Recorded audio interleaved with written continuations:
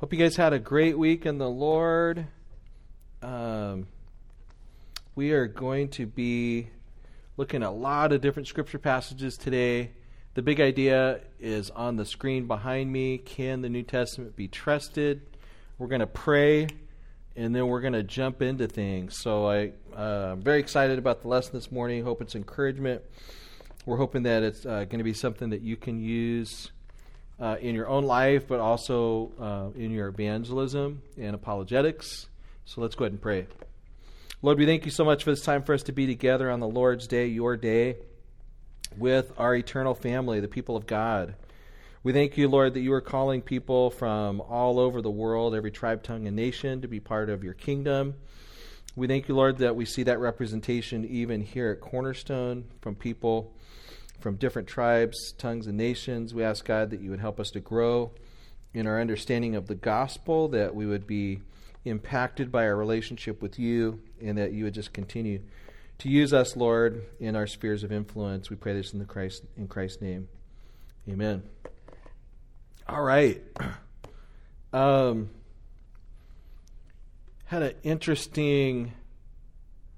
some interesting reading I was doing this last week. I was preparing to do a little bit of extracurricular teaching on Mormonism, and ran across this quote from a guy named Thomas Stewart Ferguson.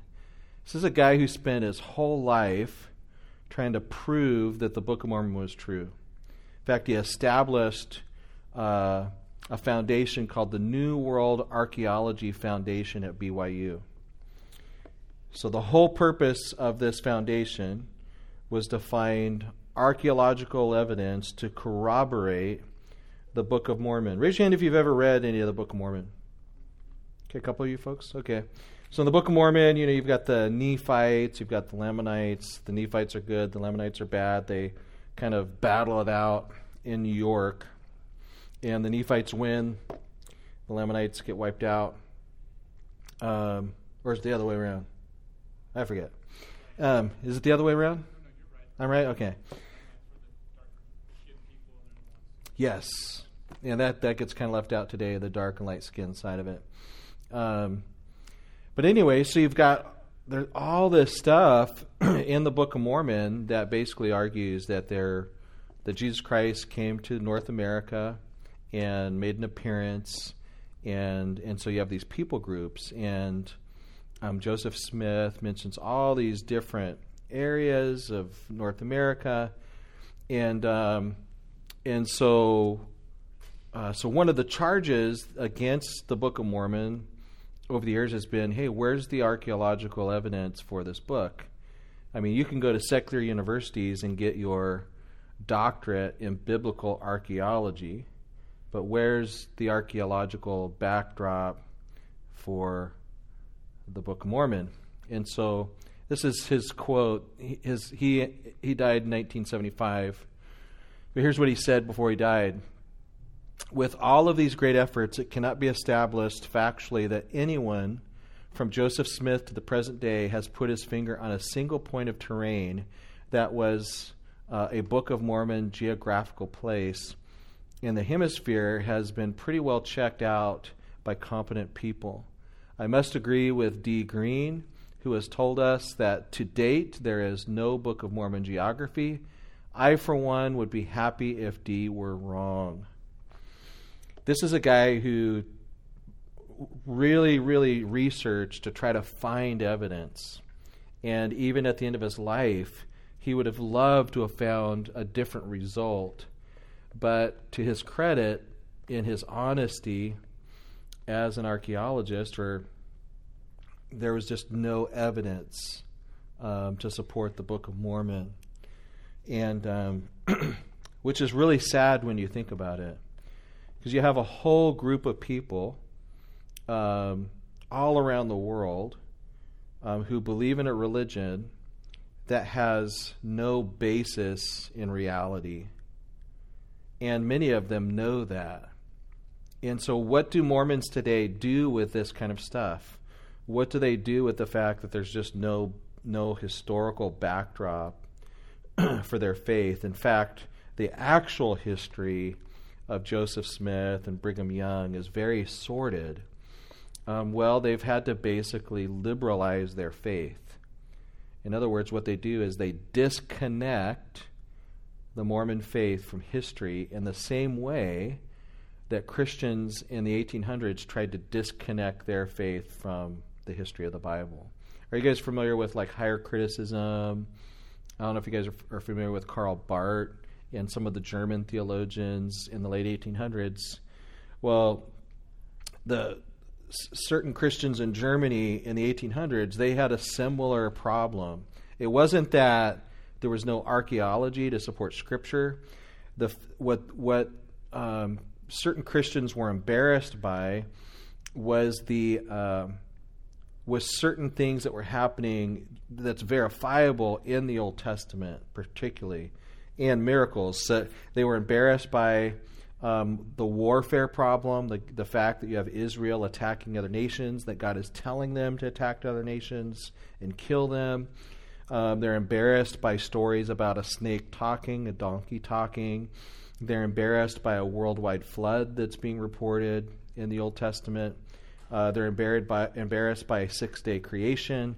And with the rise of Darwinianism and so on and so forth, many Christian apologists, these were people that were trying to defend their faith, they decided that one of the ways that we can defend the Bible and defend Christianity is we disconnect Christianity from history. We basically say that it doesn't matter whether the things that we find in Scripture are historical or not. What matters is the story has meaning to us. The story has meaning. And so this was the teaching of Karl Barth and other people. And that's what Mormons have had to do today, is they've had to just basically disconnect their faith from history.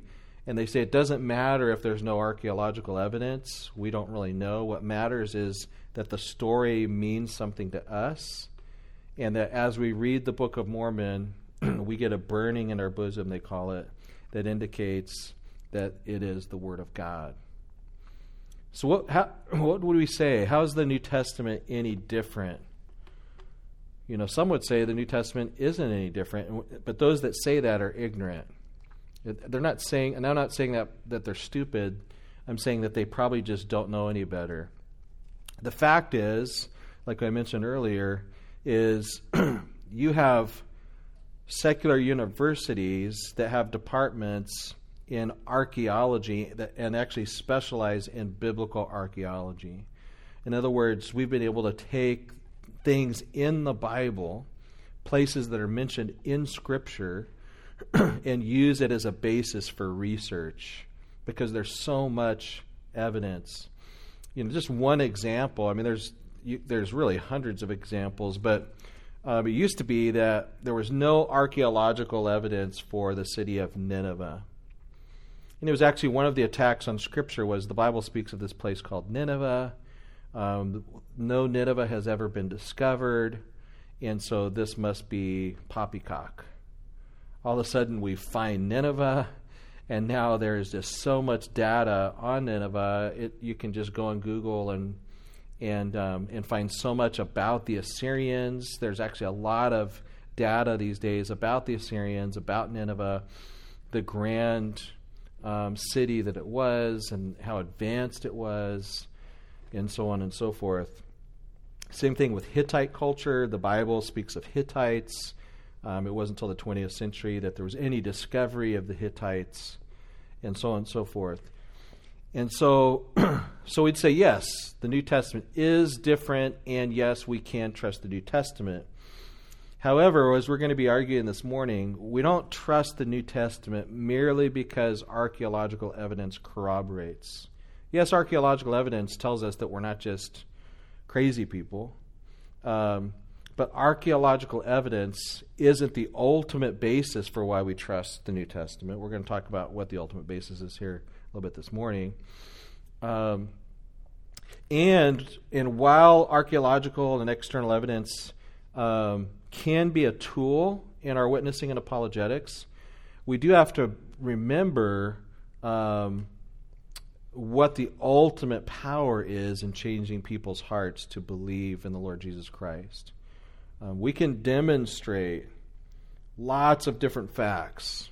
In fact, one of the things I do on Thursday nights, I have a number of students I interact with that on a regular basis, a weekly basis, they deliver apologetic speeches. I don't know if you remember, several years back we brought in a bunch of students that did apologetic speeches for us on a weekly basis. We had guest speakers come into our Sunday school class back at Linden Street. And a lot of these students do really, really well. But when it gets to the authority of the New Testament or the authenticity of the New Testament, one of the things I'll notice some of the students do is they'll point to something in the New Testament or Old Testament. They'll show how that it's corroborated in history, and then they'll make this conclusion: therefore, the Bible is the Word of God. You see the argument? They'll point out, say, Sodom and Gomorrah in the Old Testament. Then they'll point to external evidence that Sodom and Gomorrah really existed, and they'll say, therefore, you should believe that the Bible is the Word of God. And what is the average non-believer going to say? I don't believe the Bible is the Word of God. Okay, you've shown me that Sodom and Gomorrah really existed. You've shown me that the Hittite people are real people. You've shown me that Nineveh has been corroborated in history. So what? So archaeology and the type of stuff, some of the stuff that we're going to talk about this morning, I think it's helpful for Christians. It can bolster our faith, and it can give us, some sort of conversation starter with unbelievers. But if we think that people are suddenly going to fall down and accept Christ because now they realize that Sodom and Gomorrah was a historical place, we are sorely mistaken as to the powers of sin and Satan. That Satan has blinded the eyes of the unbeliever. He has taken them captive to do his will. As we see in 1 Corinthians chapter 2, the natural man, does not understand the things of the Spirit, nor can he. For the natural man to be able to understand the things of the Spirit, there's something that has to happen, and that is a spiritual awakening. Okay, so all that to say, we are going to look at some external evidences, but we don't want to put so much emphasis on that we think that that's going to somehow convert people. So let's do a short bit of review. Anything stand out about last week's lesson? Those of you guys that were here, this is where you get to make me feel good, or make me feel like I don't know how to teach. Anything stand out at all about last week's lesson? No pressure. Yeah. Simeon's connection with Old Testament prophecy. Yeah. So Dan says Simeon's connection with Old Testament prophecy. Yeah, pretty amazing. This is a guy that was looking for the consolation of Israel, right? And then has this baby in his hands, is able to pronounce that blessing. Say it again. I can die now. Yes. He says, I can die in peace. I've seen the consolation of Israel. Cool. Any other items stand out to you guys?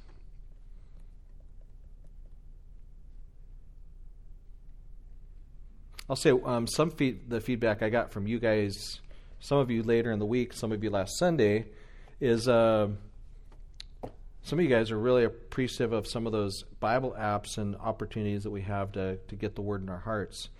I downloaded another one this week. I'm always investigating new audio Bibles. Anybody ever heard of the Word of Promise audio Bible? Okay, the Word of Promise, it cost $1 million to put together this audio Bible. It has actors like Richard Dreyfuss. The main actor in it is Jim Caviezel for Jesus. And what's really impressive about this particular audio Bible is the orchestration. Live orchestra was put together for the whole Bible. I don't know if some of the older audio Bibles, they'll kind of throw in music, and they just kind of have these kind of generic tracks that they try to throw in. and you'll notice like there'll be this really sad scene, but then the music in the background's really happy, and then there'll be this happy scene and then sad music, and it's like, shut the music off. But in the Word of Promise audio Bible, the orchestration is just amazing. It really matches the scene. And so if you want to check it out, it's not cheap. It's $40 to download the app. Or no, the app's free, and you can listen, but you can only listen to the book of John. $40 if you want Old New Testament. And it does it highlights the scripture as you're going along.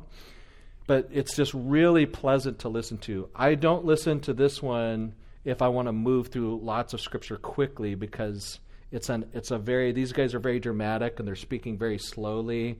It takes about twice as long as some of the other audio Bibles. They really try to do each chapter is like its own scene, but it's very enjoyable to listen to. So I'd really recommend it. You can actually listen to it for free on YouTube just to get a feel. The whole thing's on there for free if you want to just do it on YouTube at a lower quality. But I like having the app on my phone that I can plug in while I'm driving around. And, yeah, it's a killer. So it's called The Word of Promise. Yeah, Justin. You answered my question. Oh, I did? Yeah. How much it cost? Yes. Yeah, so it's not cheap. So you can get the New Testament, I think, for $19 and then $29 for the Old. But, they always make it where it's cheaper if you put them together. So I couldn't resist. And, but, yeah, really, really well done. You can research it if you want and decide if you want to do it. Okay, so it is New King James. That's the other reason why I like it, is because I tend to read out of the New King James. And so I just like the sound. I like the way the New King James flows off the tongue. I know that there's better translations for study purposes, but I like the way the New King James sounds. So, of course, I'm like a literature snob, so just the way I am. New American Standard, I don't know if you guys have heard like the critiques of the New American Standard.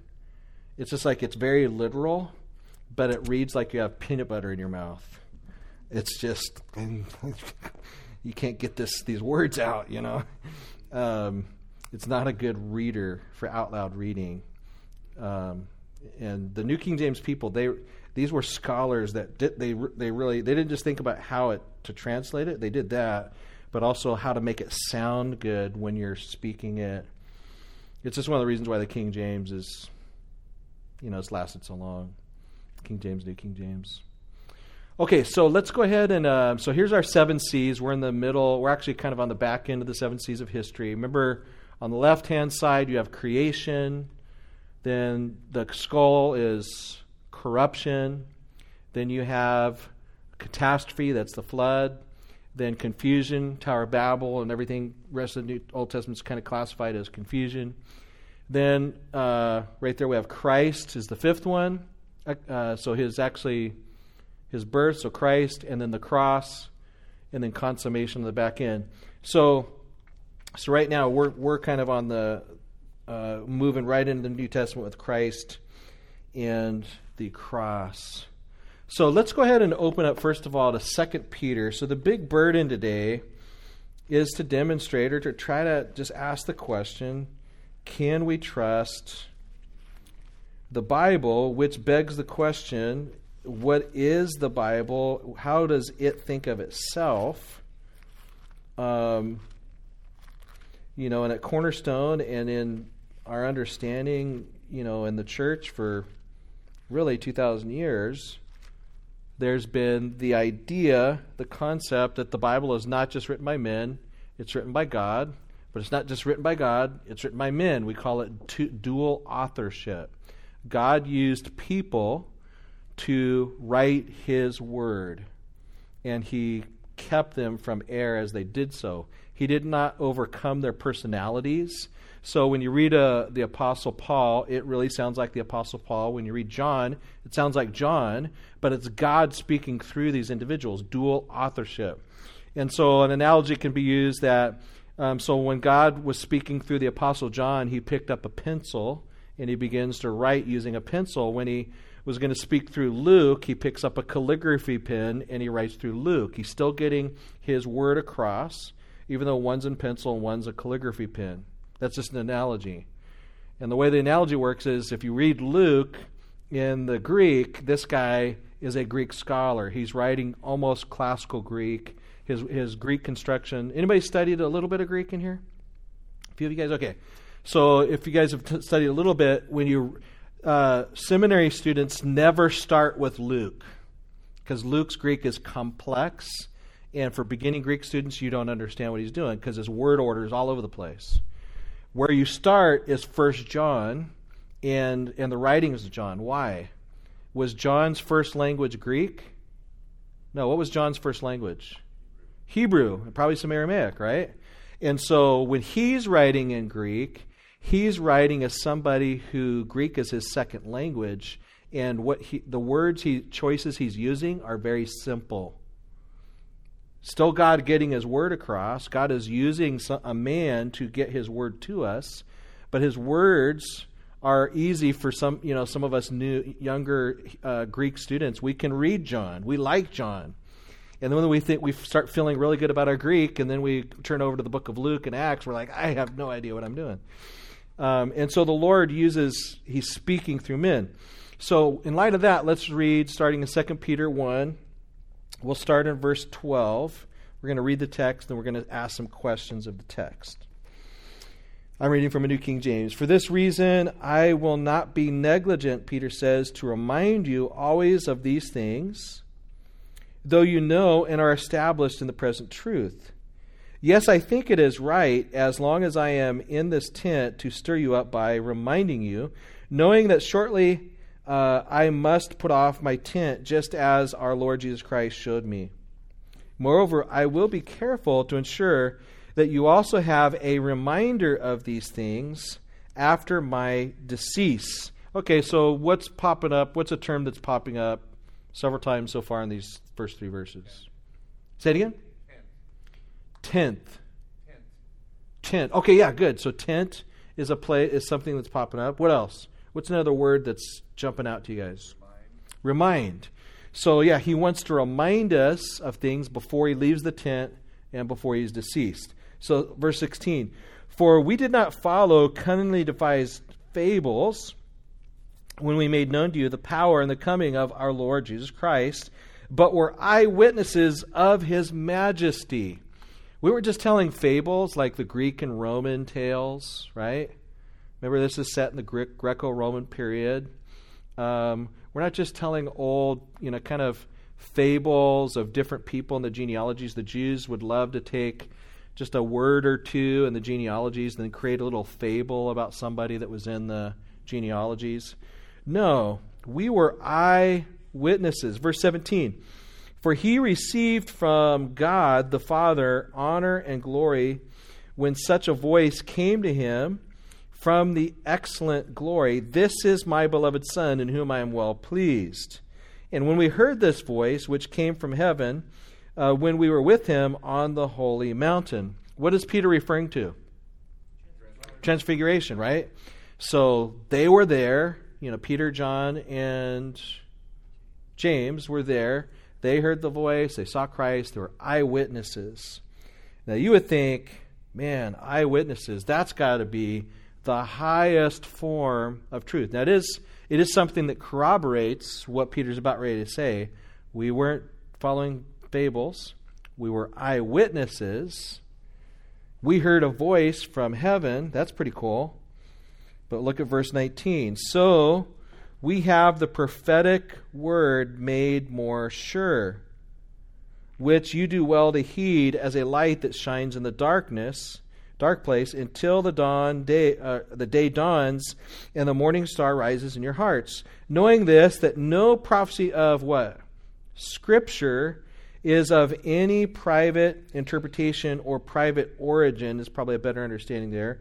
For prophecy never came by the will of man, but holy men of God spoke as they were moved by the Holy Spirit. Okay, a lot going on here. Let's just kind of break it down and make a few observations. We're not going to exegete the entire section here, but I do want to draw your guys' attention to a couple things. So we have this word prophetic or prophecy is being used. And in verse 20, What kind of prophecy do you think Peter's talking about? Scripture. Yeah, this is the prophecy in Scripture. Yes, he's talking about the Old Testament, and it's prophecy that gets inscripturated. Now, there's this old joke that goes around Cornerstone here from years ago that inscripturated is not a word. That's a word that I made up about 10 years ago. But it is not a made-up word. This is a word that you can find in theological dictionaries, even though you can't find it in Webster's. Inscripturated. So you have in verse 20, knowing first that no prophecy of Scripture is of any private origin. Okay, so let's kind of break that down a little bit. In the Old Testament, we have all these prophets, right? Let's set the false prophets aside for a second. There's lots of true prophets that come from Yahweh, correct? Let me ask you a question. Do you think that every single prophecy that was ever delivered by a prophet made its way into the Old Testament? No. Okay, so there were prophecies that were delivered that never made it to Scripture. There were prophecies that were truly from the Lord that were never inscripturated. Correct? So we have words of the Lord, and then we have words of the Lord that get inscripturated. So verse 20, let's go back to it. Knowing this first, that no prophecy of Scripture is of any private origin. Part of what Peter's wanting us to see. Hey, I saw a vision. I saw the Lord. I heard the voice. I was an eyewitness of these things. But you know what? There's something better than that. And it's not just prophecy. That's from the Lord too. It's prophecy that's been put to Scripture. And prophecy, we know that prophecy has been put to Scripture doesn't just emanate from the prophet. It comes from the Lord. The Holy Spirit, in fact. Look at verse 21. For no prophecy, implied prophecy that gets inscripturated, ever came by the will of man, but holy men spoke as they were moved by the Holy Spirit. And there's I won't go into all the textual issues, but there are a couple different ways that the words could be ordered there. But the basic idea is this. When somebody speaks a prophecy, that doesn't just come from them, a true prophecy, it comes from the Lord.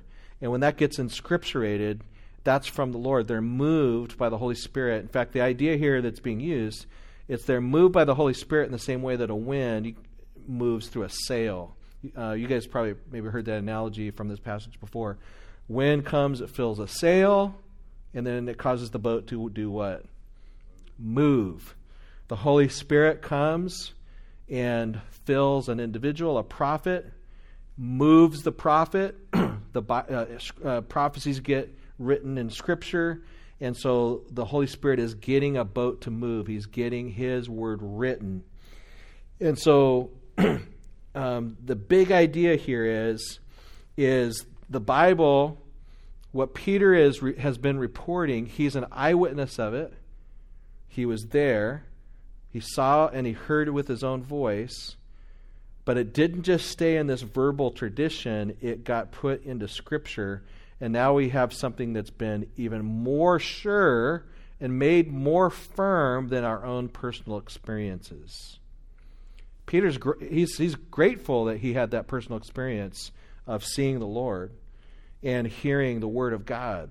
But what is more firm is the fact that it's in written form by inspiration of the Holy Spirit. In other words, if I understand this passage correctly, what Peter is saying is that Scripture is the basis for interpreting experience, even the experience of an apostle. Even the experience of an apostle. And so this is kind of what lays the foundation. As we ask the question, can the New Testament be trusted? Part of our answer could be, you know what? The writers of the Scripture were eyewitnesses. That's part of our theology as we develop our doctrine of the Bible.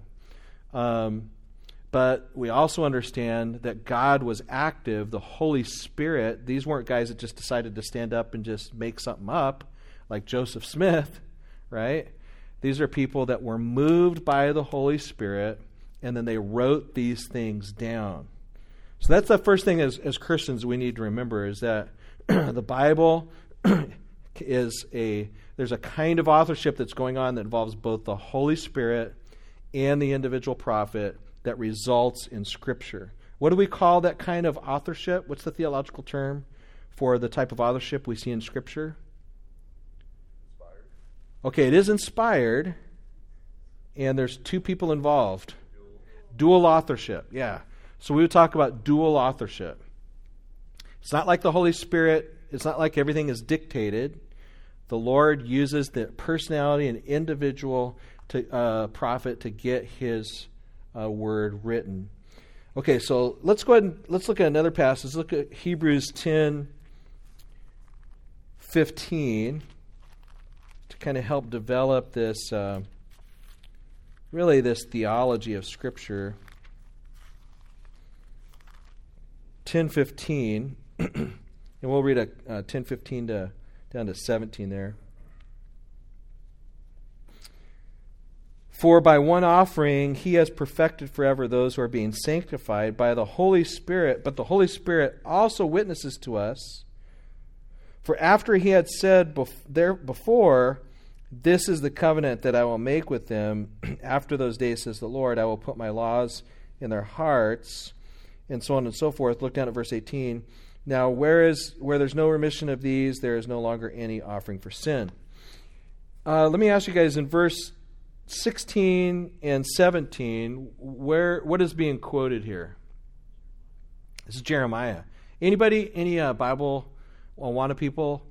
What part of Jeremiah is this? What chapter? Which one? 31, gold star for Brian. Yeah, this is chapter 31. This is the famous statement of the new covenant that's being prophesied by Jeremiah. But notice, so let me kind of set this up right. So this is in Jeremiah. So what human being wrote this section of Scripture? Jeremiah. According to verse 15, who is attributed as the author? The Holy Spirit. The Holy Spirit also witnesses to us. Notice that the Holy Spirit's witness is something that's in Scripture, right? So let's track this line again. Jeremiah is a true prophet. Do you think all of Jeremiah's prophecies were inscripturated? Probably not. But Jeremiah was moved along by the Holy Spirit. He did write Jeremiah 31, even though back then it didn't have chapter 31. That came much later. But he wrote that section of Scripture. And so this section of Scripture is attributed to both Jeremiah and attributed to the Holy Spirit. We have dual authorship. And so this helps further establish our doctrine of Scripture. Dual authorship, men, and at times women, being moved along by the Holy Spirit, getting accomplished exactly what the Lord wanted to accomplish. Now let's turn to 2 Timothy 3:16. And we'll hit another idea that many of you may be very familiar with, the concept of what we call inspiration. All Scripture. That's right. Now, when I heard the word inspiration for the first time as a young person, I didn't grow up in the church. And so when people started talking about inspiration, what came into my mind as a person who did not grow up in the church is kind of like, Britney Spears was inspired to sing the song. Michael Jackson was inspired to write a certain song. The Jackson 5 had to be inspired when they sung and wrote the song ABC, right? That's an inspired song. ABC, right? What could not be inspired about that song? But that's really not what our word means, right? Not growing up in the church, that's what I thought it meant. The real idea, let's read the passage and then we'll talk about what this word really means. Verse 16, all Scripture, this is our Greek word graphe, same word that was used over there in 2 Peter, is given by inspiration of God and is profitable for doctrine, reproof, correction, instruction of righteousness, that the man of God, okay, that's used in the masculine, but that's in biblical terms, it's a generic masculine, so it can be read as the man or woman of God may be complete, thoroughly equipped for every good work. Let's go back and tear this apart. All Scripture. Okay, Paul is writing before the New Testament is completed, so he's probably referring to what Scripture at this point? Old Testament, right? We know that by application it's eventually going to refer also to the New Testament. By interpretation, he's specifically speaking of the Old Testament at this point probably.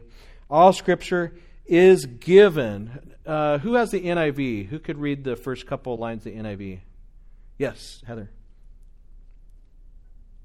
All Scripture is God-breathed and is useful for teaching, rebuking, correcting, training in righteousness. Okay, great. I like that. Is God breathed? Helps us. Oh, she said all Scripture. So NIV is all Scripture is God breathed. That actually helps us understand, I think, the Greek behind the English a little bit better than inspired. At least the way we typically think of inspired today. The big idea here for this word is God breathed out all Scripture. All Scripture is given by inspiration of God. The idea, He has breathed it out. He's breathed out the Scripture Himself. And so this is putting the focus on the divine authorship of Scripture. All of it's been breathed by Him. He breathes out. Now notice, when we talk about inspiration, this is another place where we can get confused. A lot of times when people talk about inspiration, they'll say something like this. Paul was inspired. Is that what we mean by the doctrine of inspiration, that Paul was inspired? No, what do we mean? Inspired by God or the Holy Spirit. Okay, is Paul, when we talk about the doctrine of inspiration, are we just saying that the apostle was inspired by the Holy Spirit? Is that what we're saying, that the apostle was filled up with the Spirit? No, that's not what we're saying. It's more than that. In fact, what we're really saying is that it's the Scripture that was breathed out. It's the Scripture that's inspired. So a lot of times we'll get confused. You'll hear people all the time talk about the apostle being inspired, Peter being inspired. Really, when we talk about the doctrine of inspiration, we're talking about the text itself is inspired. It's been breathed out by God. So God breathes His word out through the apostle or the prophet, right? Old Testament prophet. But what's inspired is the text. Does that make sense? It's the text itself. Paul made mistakes, and when he wasn't being used to write Scripture, he wrote error, right? He spoke error. These guys were not protected from error in every respect of their lives. I have no doubt that Paul made mistakes many different times in his life. But when God, the Holy Spirit, breathed out through Paul onto the pages of Scripture, the result was inspired, God-breathed text. Does that make sense? And so it's the text itself that is inspired. And it's the text itself, the graphe, that is profitable. Okay, so when we talk about something being profitable, we mean that it works. All right? Scripture has an effect. It is effective. Does anybody have effective in their translation? Is that ESV or somebody? Nobody has effective? Okay. Maybe it's the Mike Berry version. It's effective for three things: doctrine, that's teaching, reproof, correction, instruction of righteousness. I think there's actually three levels of development that are happening, that Paul uses these terms very purposefully. That what happens is, as we come into contact with the inspired text, we're reading Scripture. Old Testament is probably what Paul's talking about, but now the whole Bible. As we're reading Scripture, we get taught doctrine. Starts off with teaching doctrine. As we come into contact with that doctrine, suddenly we realize, I've got some problems. I'm being reproved by the text that I'm interacting with. I've got things that are wrong with me. But the Bible doesn't stop there. It doesn't leave you in a place of seeing that something's wrong with you. It does the next thing. It corrects you. Here's what's wrong. Now here's how it can be corrected. And then as we do that over a long period of time, over a lifetime, we get trained in righteousness or instructed. That's sanctification. So the Holy Spirit speaks through apostles, inspires His text. We come along, we're reading this text. We'll talk about illumination in an upcoming lesson. We get illuminated by the Spirit to understand the text. What happens? We get instructed. We're learning doctrine. Suddenly we're like, ouch, that hurts. Something's wrong with me. And the Lord says, okay, don't stop there. Here's the solution. Look to Jesus. Look to Christ. Oh, now I'm getting corrected. Here's how your behavior can be changed. And then we do that by faith over a lifetime, and we get trained in righteousness. By the way, this is kind of an aside. The training in righteousness is on the far side of the lake, not the near side of the lake.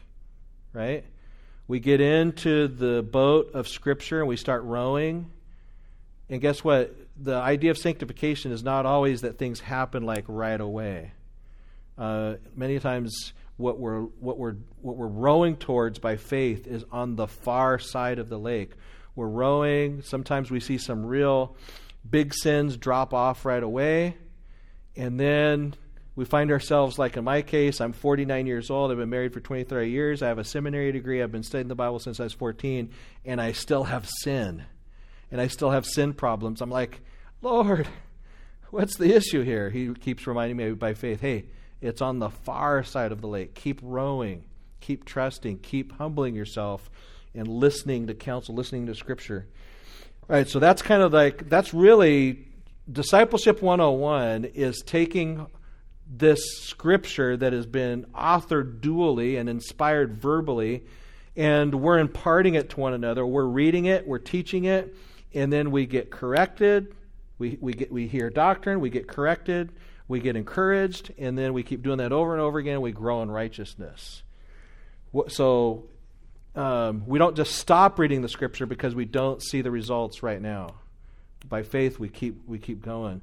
Any of you guys familiar with David Brainerd? Raise your hand if you're a David Brainerd fan. Okay, you know who he is. Okay. It used to be, back in the old days, that everybody knew who David Brainerd was. But it's not surprising that we don't know who he is anymore because he lived in the 1700s. But he was a missionary to Native Americans in around the 1740s. He died when he was 29. He was only a missionary for about 4 years. But this guy had such impact. It was just amazing. The reason we know about him today is because Jonathan Edwards wrote a big book about David Brainerd, published a lot of his letters and stuff like that. And but one of the things that you see in his letters is how that he's constantly struggling with sickness, depression, discouragements, and yet how he keeps taking these depressions and discouragements to the Lord and keeps looking to heaven. Scripture's just all over his letters. And he just keeps reminding himself of the end goal and what life is really about, that it's not about finding pleasure in this world, it's about the next. And yes, even though I'm coughing up blood and I'm trying to ride this horse, 10 miles, 15, 20 miles a day to go reach different Native American tribes, and I want to give up and I'm very depressed, Christ is worth the goal and heaven is worth it all. I just say that David Brainerd, he's one of these guys that sets the example of just not giving up on continuing in the Scriptures because life circumstances get hard or you get sick and discouraged and depressed. You could go, I was just this last weekend, I was listening, somebody on YouTube read like a bunch of his letters. He just reads them. Just look up David Brainerd. This guy reads about 10 of his letters. And it's just really encouraging to listen to this guy write to different people. Let's turn over to another passage. Let's go back to 2 Peter 3. Okay, so the big idea that we're getting here is that our doctrine of Scripture, again, we're trying to answer the big question is, can we trust the Scripture? The ultimate answer is yes, because it is authored by God and He superintended as it was written through people. And they were moved by the Holy Spirit. And so let's look 2 Peter 3, verse 14 and following. Therefore, Peter says, Beloved, looking forward to these things, be diligent to be found by Him in peace, without spot and blameless. And consider that the long-suffering of our Lord is salvation, as also our beloved brother Paul, according to the wisdom given to him, has written to you. Okay, so Peter's talking about which other apostle? And Paul had done what, according to the end of verse 15? He had written to you. As also in all his epistles. So now Peter is referring not just to any writings, he's referring to epistles, which we know have made their way into our New Testament, right? So he's talking about inscripturated writings. Speaking in them of things in which are some things hard to understand, which untaught and unstable people twist to their own destruction, as they do also the rest of the what? Scriptures. The English word scriptures, what's behind that in the Greek is graphe. By this time, this is a technical word for inscripturated prophecy, particularly the Old Testament. So what's happening here? Peter is putting Paul's writings into the same category as the Old Testament. You get that? All Scripture is inspired. The graphe is the Old Testament. Here, he's saying that some people twist Paul's writings as they do, and the word to focus on is the rest of the Scriptures. In other words, Paul's writings are included with the rest of the Scriptures. And so we have an affirmation from Peter that Paul's writings are indeed Scripture and should be thought that way. Yes, sir. Well, I just think it's amazing that we're talking about, an apostle of Christ, a disciple of Christ, talking about the persecutor of the church. Oh my goodness. It is when you think of the turn of events, right? Peter's talking about a guy who used to kill Christians, right? Did we talk about the Apostle Paul movie last week? Did anybody see that yet? The Apostle Paul? Oh man, I was just in tears at the end of that thing. I don't want to blow it, but I won't tell you guys. I'm just bawling at the end. Anyway, let's turn over to 1 Thessalonians 2. When I was in high school, I wasn't raised in the church. But when I became born again, I started going to a really, really good Bible teaching church and just really fell in love with the Word of God. But then a couple years later, it started to dawn on me. Some questions started to come to my mind. You're just living in a non-Christian home. My parents and family members, they're asking questions and always on me about different things. So one of the things that occurred to me is, man, did the Apostle Paul know that he was writing Scripture? Did he know that? Or was he just writing letters and then later on everybody said, oh, that's Scripture? And I remember going to my youth pastor at the time who was, he was still finishing up his degree at Biola. And so I went to my youth pastor and said, hey, did the Apostle Paul know that he was writing Scripture? And at that time, my youth pastor said, Mike, that's a great question. Keep seeking the Lord and he will answer you. And I was like, thanks. He gave me no answer. And, it's no bag on him. He was, when I'm in high school, he seems really old, but really he was a pretty young guy at the time. But in years following, I'm like, man, why didn't he just direct me to 1 Thessalonians 2:13 or other passages like this? Let's read it together, 2:13. Paul says, for this reason, we also thank God without ceasing, because when you received the word of God, which you heard from us, you welcomed it not as the word of men, but as it is in truth the word of God, which also effectively works in you who believe.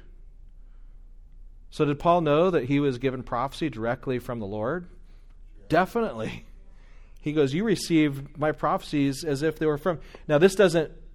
we are making a little bit of a logical leap here because it seems like he's talking about the prophetic verbal word in this context, and that as they were preaching by inspiration of the Holy Spirit and giving out prophecy, that they received it as a word.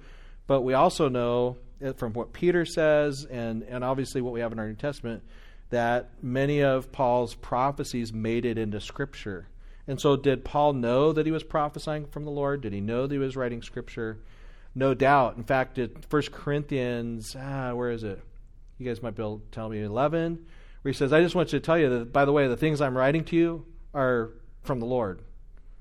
So he just kind of pulls a kind of a one-ups. I'm writing to you different things. And anybody wants to reject this? This isn't just Paul. This is from the Lord himself. Mr. Westbrook, did you have a comment, question? Well, we're talking about corroboration, and just went over 2 Peter 3:15 and 16. Yes. In that book, the author is talking about the writings of our brother Paul Totally. as being scripture. Yep. Yes. We have, this two brothers, I guess, talking about what the other one is doing. Yes. So it's not anybody claiming, it's groups of people who are affirming that what's going on, I think. Totally. Yeah, so the Peter is affirming Paul's writings. Paul's affirming his own writings. We'll also see in 1 Timothy, I don't know if we have time to go there, that Timothy affirms Luke's writings Luke is giving a verse that is called Scripture. It's put into the same category of Scripture. What we call this is called, we argue that the Scriptures are self-attesting. And so let me kind of cut to the chase on some of this because we're running out of time. Remember Jesus, when he was speaking to the apostles in the book of John, he says, when the Holy Spirit comes, he'll guide you into what? All truth. Guess what? That's not a promise to me. I have not been guided into all truth. And all you got to do is talk to my family, right? They'll say, no, Dad has not been guided into all truth. But that was a promise to the apostles, that when the Holy Spirit came, that he would guide the apostles into all truth, particularly as they sat down to write the Scriptures. And also there's a promise, Jesus says, and I will cause all things to come back to your remembrance, right? He says, I'm going to remind you of all these things, and I'm going to guide you into all truth. So part of what Jesus was doing is he was telling the apostles of what was going to happen through the Holy Spirit after he had left. Now, I've used that verse in math tests and said, bring back to my mind all things. And I'll get you what? I didn't get 100%. It just didn't work. So either those scriptures don't work or there's a different interpretation. And the different interpretation is they're meant for the apostles. And it's part of the inscripturation process. Then the apostles go out and the associates of the apostles, they're writing Scripture, they're corroborating Scripture. The New Testament is being recognized by the church as the Holy Spirit is helping the church recognize the various books of the New Testament, and so on and so forth. So we call this that the New Testament, and we would argue for the Old Testament too, is self-attesting, which is very important if we understand that the argument from ultimate authority. If you guys have been back with us a couple of years ago, we talked about the authority of Scripture. And the Bible argues for its own authority based upon its own authority that it comes from God. Jesus says, thy word is what? Truth. You don't just compare the Bible to other things to prove that it's true. The Bible is truth. God's word is the standard of truth. And you guys probably remember when we looked at Hebrews 3 in the past, that God, in the book of Hebrews, it says, when God could swear by no one other, he swore by what? Himself. If God wants to try to prove something to you, can he swear by something higher than himself if he wants to prove it to you? No. He is the highest authority in the universe. And so if he wants to prove something's true, he has to swear by himself because there's no higher authority. So this all, if you guys have taken any philosophy classes back in the day that you've probably all since forgotten about, this is basically it's the argument for first things, right? A priori arguments. Everybody has to start with the first thing, right? If somebody says, I believe that our reason is the ultimate standard of truth, man's reason, how are you going to prove that? How do you prove that reason is the final source of authority? You have to say, because it's reasonable. Right? If you appeal to anything else above reason, then reason is not your highest source of authority. How do you prove that logical consistency is the highest source of authority? Because it's logical, right? How do you prove that the five senses, that empiricism should be our highest source of authority, right? Descartes says, I think, therefore I am. That's rationalism. I'm sorry. So empiricism, how are we going to prove empiricism as a final source of authority? You have to say, because I've never seen anything other. So you always have to appeal to the highest source of authority to establish your first things. This is just it's kind of a basic rule of epistemology, or kind of our starting place for philosophy. So if we're going to try to ultimately demonstrate that the Bible is the highest source of authority and that can be trusted, then it makes sense that we would start with that source, that it's self-attesting, and that our starting place is, if the Bible claims to be the truth, then we appeal to the Bible to demonstrate its truth. People say, well, that's circular reasoning. All arguments for first things are circular by nature. Does that make sense? If you appeal to something higher than your ultimate source of authority, you've falsified your claim. And so we have to stick as the Scripture as the highest source of authority. Now, does that mean that there are no outside reasons to corroborate our highest source of authority? That's where we are different from Mormons. Mormons want to look at the Book of Mormon and say that we read the Book of Mormon, we get a burning in the bosom, therefore it's the Word of God. We say, we look at the Bible, the Holy Spirit corroborates with our hearts. Jesus says, my sheep hear my voice. When I'm reading the Bible, I hear the voice of Christ, the Holy Spirit. But the Bible is corroborated also in my experience. As I look out at the world, I see, yes, what this book is saying is the real problem, is the real problem. What this book is saying is the solution, is the real solution. And by the way, it is historical. When we look out at the various facts we have in history, we're not just kind of pretending here. There's historical corroboration. But what we have to be careful of is that the Bible we do not place the Bible on the foundation of historical reliability. Right? If we place the Bible on the foundation of historical reliability, then what's your ultimate source of authority? History. And guess what, folks? History is all over the map as far as how people want to interpret it. All you got to do is turn on the History Channel, and you're going to see everybody and their brother trying to deny different aspects of Scripture. And they never want to bring in the good conservative scholars, right, to debate them. They always bring in the liberals, and they leave out all kinds of stuff, and it just makes me mad. I want to throw things at the television. And because the answers are there, they just choose to be very selective with the evidence. It's kind of like a museum curator. The museum curator brings out what they want you to see, and they leave all the other stuff that violates their viewpoint in the back, right? And so when we ask the question, can we trust the New Testament? We have to say, yes, we can. First of all, based upon what the New Testament says about itself. That's called self-attestation. And then secondly, there are external reasons, external sources. There is proof externally from the Scripture. And John Calvin is just excellent on this whole concept. Raise your hand if anybody read any of the Calvin Institutes.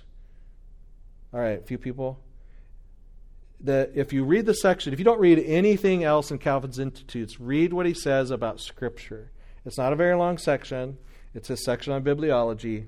And he develops this whole concept really well, that there are sufficiently firm proofs outside of Scripture to demonstrate that it can be trusted, but that we cannot place our foundation on that. Because that only brings probability. What brings certainty? He says basically what he argues is what brings certainty is the Holy Spirit. We call it pneumatological certainty. Pneumatological certainty. And this is where we'll probably have to end. I don't know if I might have to show, I'm sorry you guys, I might have to show that video next week. I'm trying to make you guys work on that and then probably not show it. Let's end on this. 1 Corinthians 2. Pneumatological certainty is the idea that we can achieve a level of probability about certain things that we have in the Bible, but you can never achieve 100% certainty without the Holy Spirit.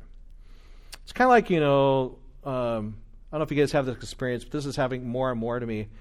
When I drive away from my house, I'll get about halfway down the block and I'll say, did I close the garage door? And I think I did, but I just don't know. I'm the one that hits that thing every morning. I'm like, I don't remember if I did it. And more often than not, I turn around, I go back and I look, and yes, it's closed. But I just don't know, right? Unless I go and I go check it out. And we can come to a fair amount of probability that the scriptures are true and there's historical corroboration. Yes, Jesus was a historical person. But how can we really know that Jesus Christ is the Savior of the world, that he died for my sins, and he was raised from the dead, and that I've been justified? That cannot happen in a scientific laboratory using the scientific method, folks. That is a metaphysical question that needs the Holy Spirit. So let's end on this. 1 Corinthians 2. Paul says, we'll start like right in verse 1.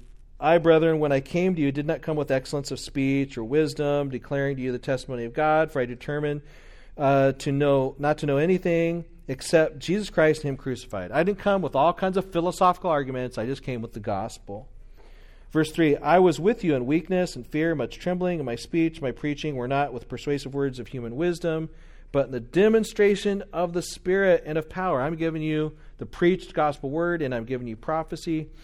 Verse 5, that your faith should not be in the wisdom of men, but in the power of God. Now look down to verse 10. But God has revealed them to us through his Spirit, for the Spirit searches all things, yes, the deep things of God. For what man knows the things of man except the Spirit of the man which is in him? Even so, no one knows the things of the Spirit of God except the Spirit of God. Where am I at? Oh, no, okay. So look down at verse 14. But the natural man does not receive the things of the Spirit of God, for they are what? Folly, foolishness to him. Nor can he know them, because they're spiritually discerned. We always need to keep this in mind. The natural man does not receive the things of the Spirit, and he can't. That's a will word. He is unable to receive the things of the Spirit of God. Why? Because they're spiritually discerned. But he, verse 15, who is spiritual judges all things, and so on and so forth. We always need to remember when we're talking with our friends and family, they're not rejecting Christ merely because you haven't presented enough evidence.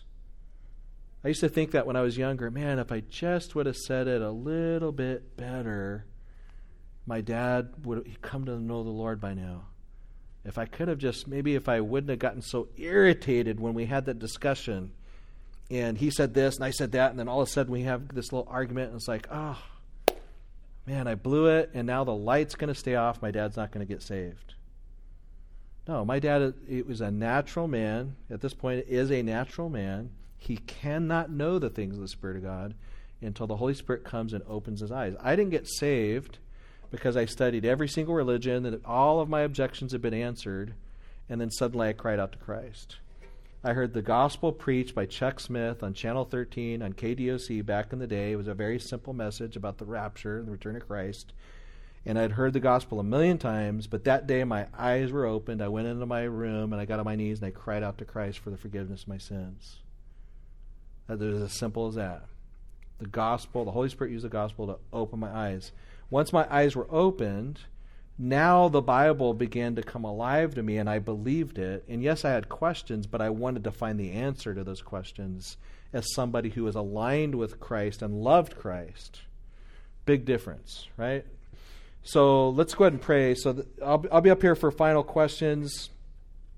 I hope this is somewhat of an encouragement to you. Yes, look for a historical backdrop, but do not think that that's somehow going to rescue all your unsaved friends and family. We need to get back to the gospel as quickly as we can, because that's the power of God unto salvation. Let's go ahead and pray. Lord, we thank you so much that we are not those without hope. I just think of some people that I know that are running around sharing a hopeless message from the Book of Mormon, and others that are sharing legalism from the Jehovah Witnesses, and people that are just lost and in darkness and haven't been taken captive by the devil to do his will. We thank you, Lord, that we have this firm foundation in your word, and that you have chosen to give us your word that we can rely upon. And if we know nothing else but the scriptures and the gospel, Lord, we have everything that we need for life and godliness. So help us to take advantage of what we have in our own hands. Help us, Lord, to study it, to know it, first for ourselves in our relationship with you, and then so we can be armed and equipped to share with our brothers around the world, our sisters, human sisters that need Christ. We just thank you for this opportunity that we have in this church to study your word freely. We pray for those around the world that do not have that opportunity, Lord, that they would come into contact with the gospel. We thank you in Christ's name. Amen.